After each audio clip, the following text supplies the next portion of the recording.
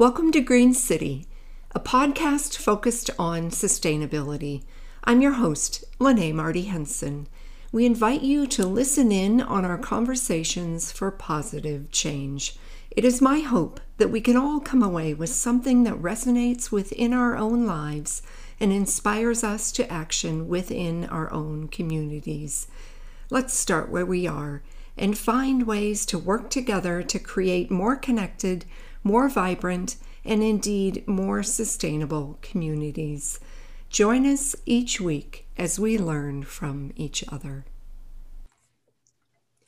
Today we continue our series focused on food and its impact on the environment, our health, our communities, and social justice. As many of us encounter the realities and effects of climate change, we look for ways to participate in solutions. Re-examining what we eat and how we buy and prepare our food offers many options for change, large and small. Our guest this morning is Aubrey Alvarez, co-founder and executive director of Eat Greater Des Moines, a nonprofit that unites the community in providing quality food access for all. Started in 2013, they facilitate and build connections to strengthen the area's food system. And we're thrilled to have you join us this morning, Aubrey. Yes, thanks for having me. So you've been on before, but not all of our listeners may be familiar with who you are or the wonderful work you do. So why don't you start us off with giving us a brief bio of your journey to this point? Yes, well, brief. It's been quite the journey to get to this point. You know, I call myself kind of an accidental executive director. I actually took this position. The position I applied for was a local food coordinator. So I actually come from a health and wellness and nonprofit background, but always appreciated and enjoyed food. Understanding necessarily where it came from or all of the different systems involved in getting food here wasn't really something that I knew about or even knew enough to know that I didn't know very much about it until I got into this role. So I actually applied for a local food coordinator position.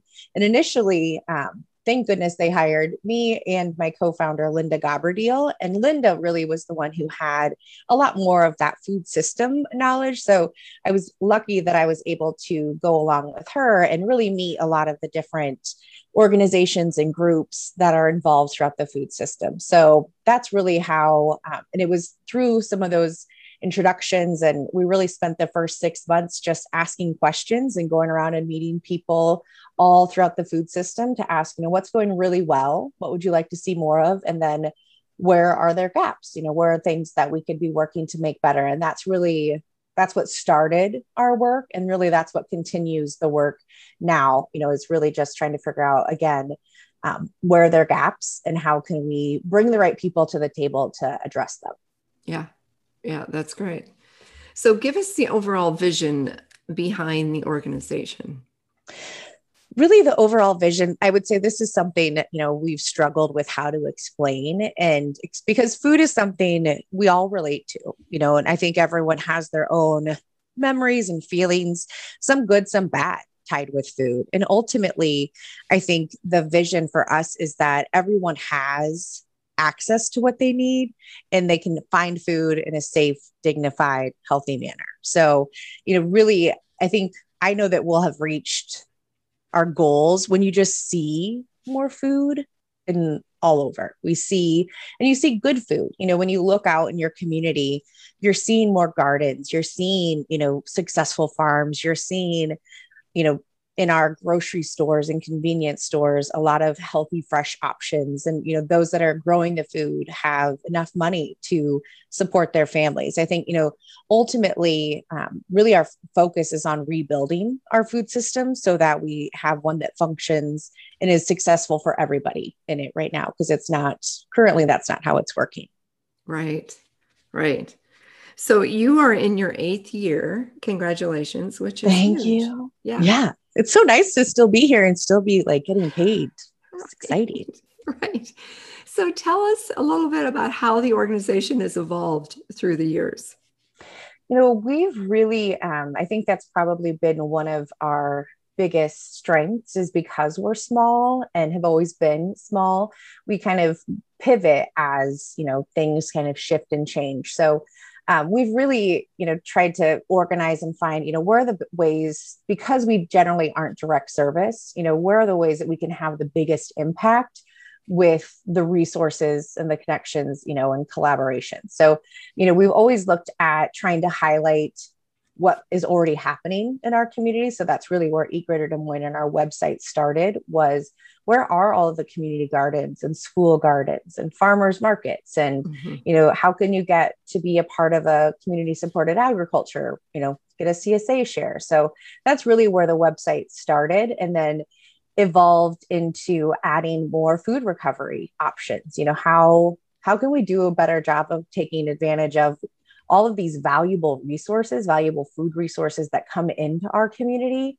Let's make sure that they are consumed and not not going the other direction of going into the landfill. So, we've always focused on just trying to make it easier for people to connect. So having the listings of all the farmers markets and some of these different options on our website.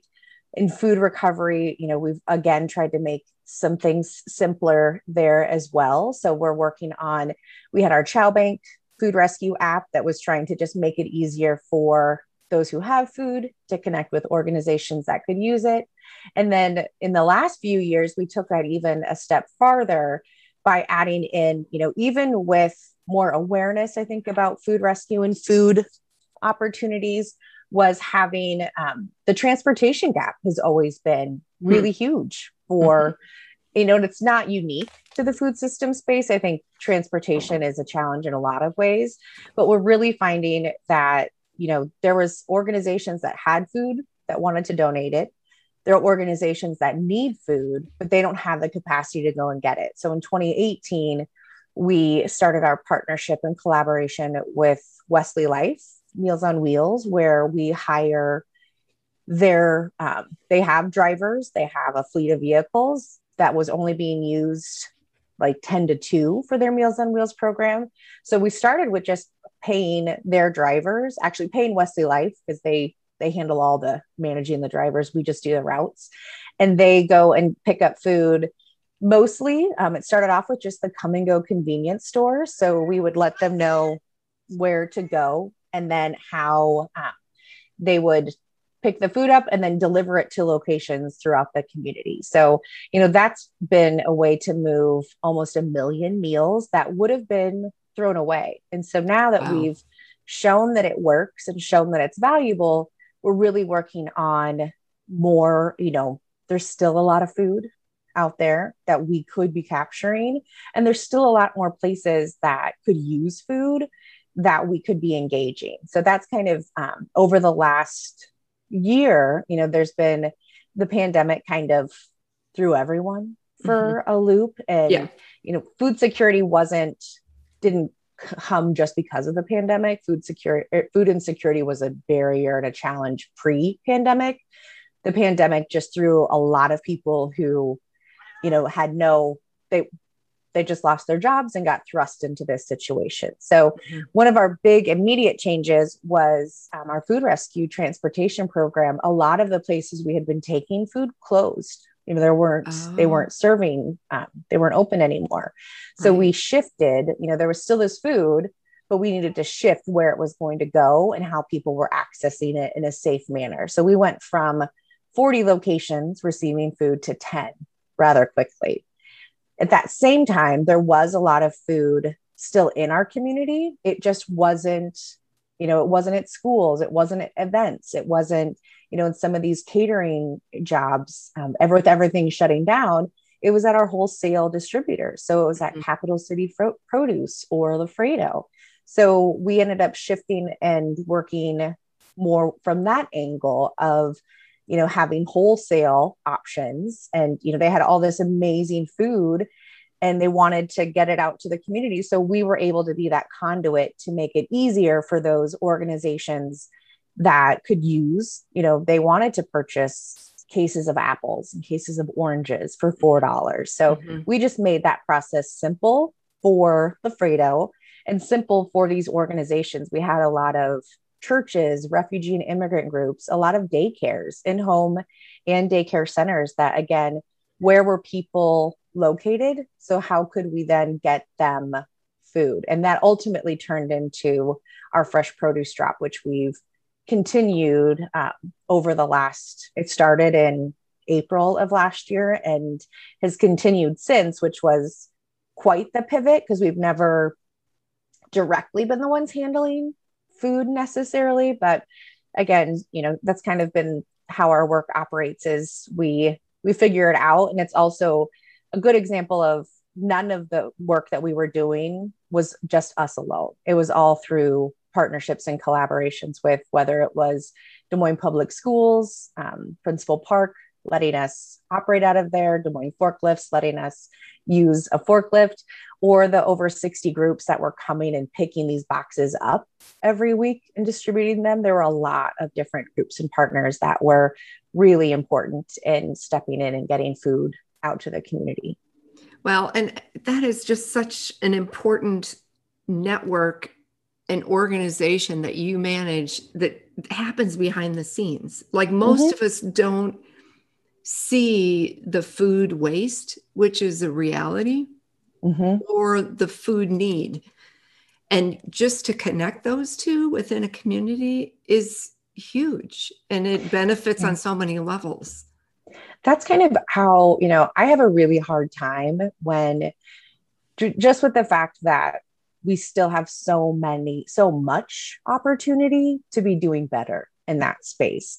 There is no reason any of these grocery stores, convenience stores, any of these places should be throwing away perfectly good food. It just does not, I don't think the staff that are doing it feel good about it. There's options. We have organizations like ours that will come to your organization and pick it up for free and you get a tax benefit.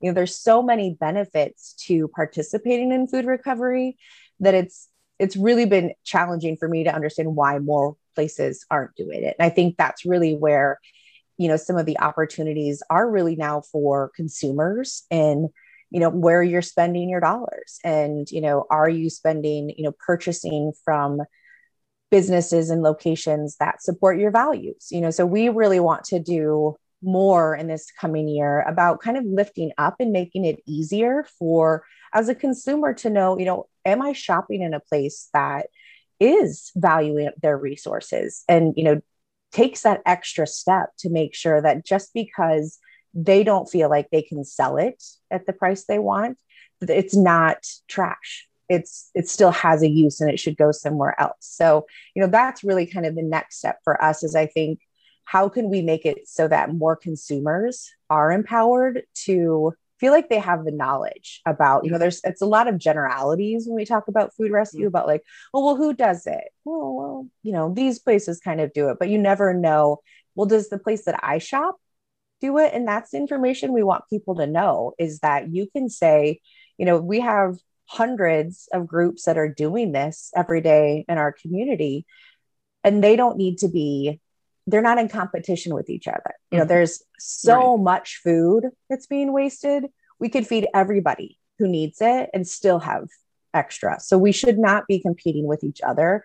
We should be working with each other to say, how can we do this more efficiently and make sure that everything that's available gets picked up and moved? And, that's really where over this last year, I think some of those innovative solutions on how do we get food to people safely and meet them where they're at when we have so many challenges, that were just exacerbated with COVID-19. And so, really seeing some of these partners, we've had, for example, Every Step has been, they do visits with new moms and seniors and women with children. They've been picking up some of these Operation Fresh Produce drop boxes and taking them directly to families. We have, Art Force Iowa is one of our partners, and they just started their own community refrigerator. Looking at more of these community refrigerators that are going up, those are really for us. I think it's about empowering our partners, organizations, and also empowering communities and neighborhoods to say, we want to have a role in this. And our role here is how can we get you the resources? Because there's plenty of food here. We just need to make sure that we're getting those food resources to the different groups that can then get it to people safely and efficiently. So tell us about, because you have this fantastic find food map on your website. So I encourage everyone to go to, and I can't say it right now. Is it just Eat Greater Des Moines? DSM? Yep, eatgreaterdesmoines.org. Okay. Yep, all spelled out. It's very long. Okay. So tell us about this food map.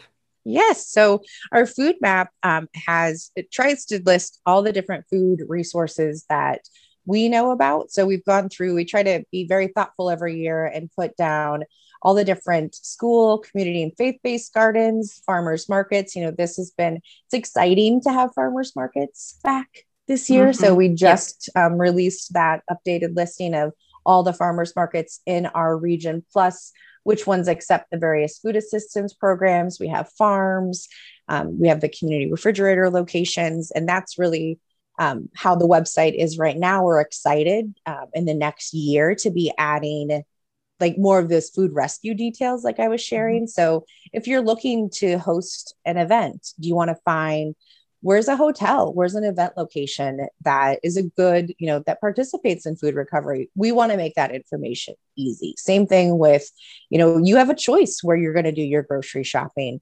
We want to make it easy for you to support those, put your dollars where they're also being good stewards of your resources. So we're hoping to, over the next year, expand on all of that information, while also making it hopefully not overwhelming and easy, based on where you're at, because it's a lot. Yeah. Yeah. Well, and you have many initiatives are there other initiatives that you want to highlight? Because you really have a lot of great things going on, Aubrey. There is a lot going on. I think, for us right now, there's definitely a shift with Operation Fresh Produce Drop that it came out of the blue, and then now it's going to suddenly end at the end of May, which is, kind of really crazy to think about, just because it's been so much work to move over 2,000 boxes every week when you don't have a facility or, forklifts, those kinds of things, infrastructure set up to do it. So, that's kind of for us next. We're excited to be moving into gleaning, which is really just food recovery. I call it on-farm food recovery, but it's not really just farms.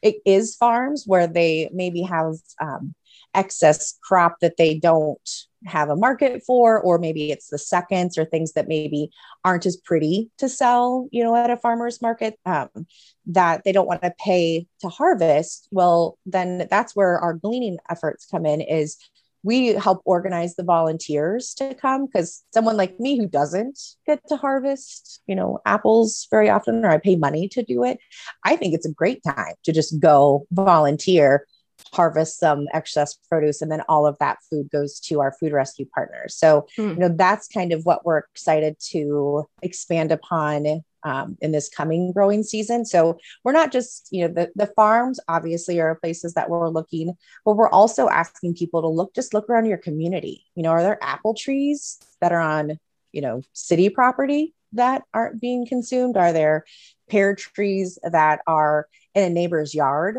that, they don't ever use all of them, looking at some of the city property. So that's really what we're trying to do right now as well. Gleaning is really on farm food recovery. We have a lot of mini farms all over our city that, if someone's got their zucchinis going, out of control, instead of feeling like you have to just leave it on all your neighbors, we are happy to help find a home for all of that extra produce. So that's going to be kind of our next big initiative coming up, is just really trying to capture all that good food that's growing here and get it to another spot, while at the same time really looking at our food rescue transportation program. And again, finding all these locations where food is located already. How can we efficiently capture and redistribute it? So, we're going to be purchasing our first refrigerated truck here in the next. Wow. Yeah. It's very exciting. So do you, if there are listeners out there, I'm just imagining that like the big gardening listeners out there are going, so if I have excess of whatever, can they call you and say, yeah, can I bring this in, or where can I take this?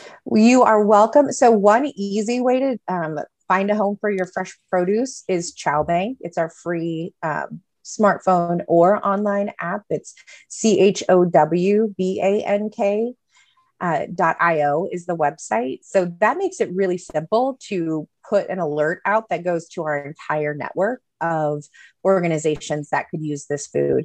We also, maybe it's the end of the season or you have, we do have a lot of amazing community gardens that are like an acre that maybe it would, take a little bit more. We could organize, a few more volunteers to come and help harvest. We're happy to do that as well. I think for us, we're trying to talk about it now so we can get a general idea on when we could be doing that, so we have enough volunteers ready to go. But that's really what our role is. So if there are groups or someone has, extra garden produce, that's also where our Find Food website is very helpful. Just a lot of times donating that fresh produce, it's knowing who's open, where can I take it right now? And we are lucky that we do have, quite a few. We have some community refrigerators that have been popping up that are really simple and easy. And that food goes very quickly in those locations. So those are a great option as well.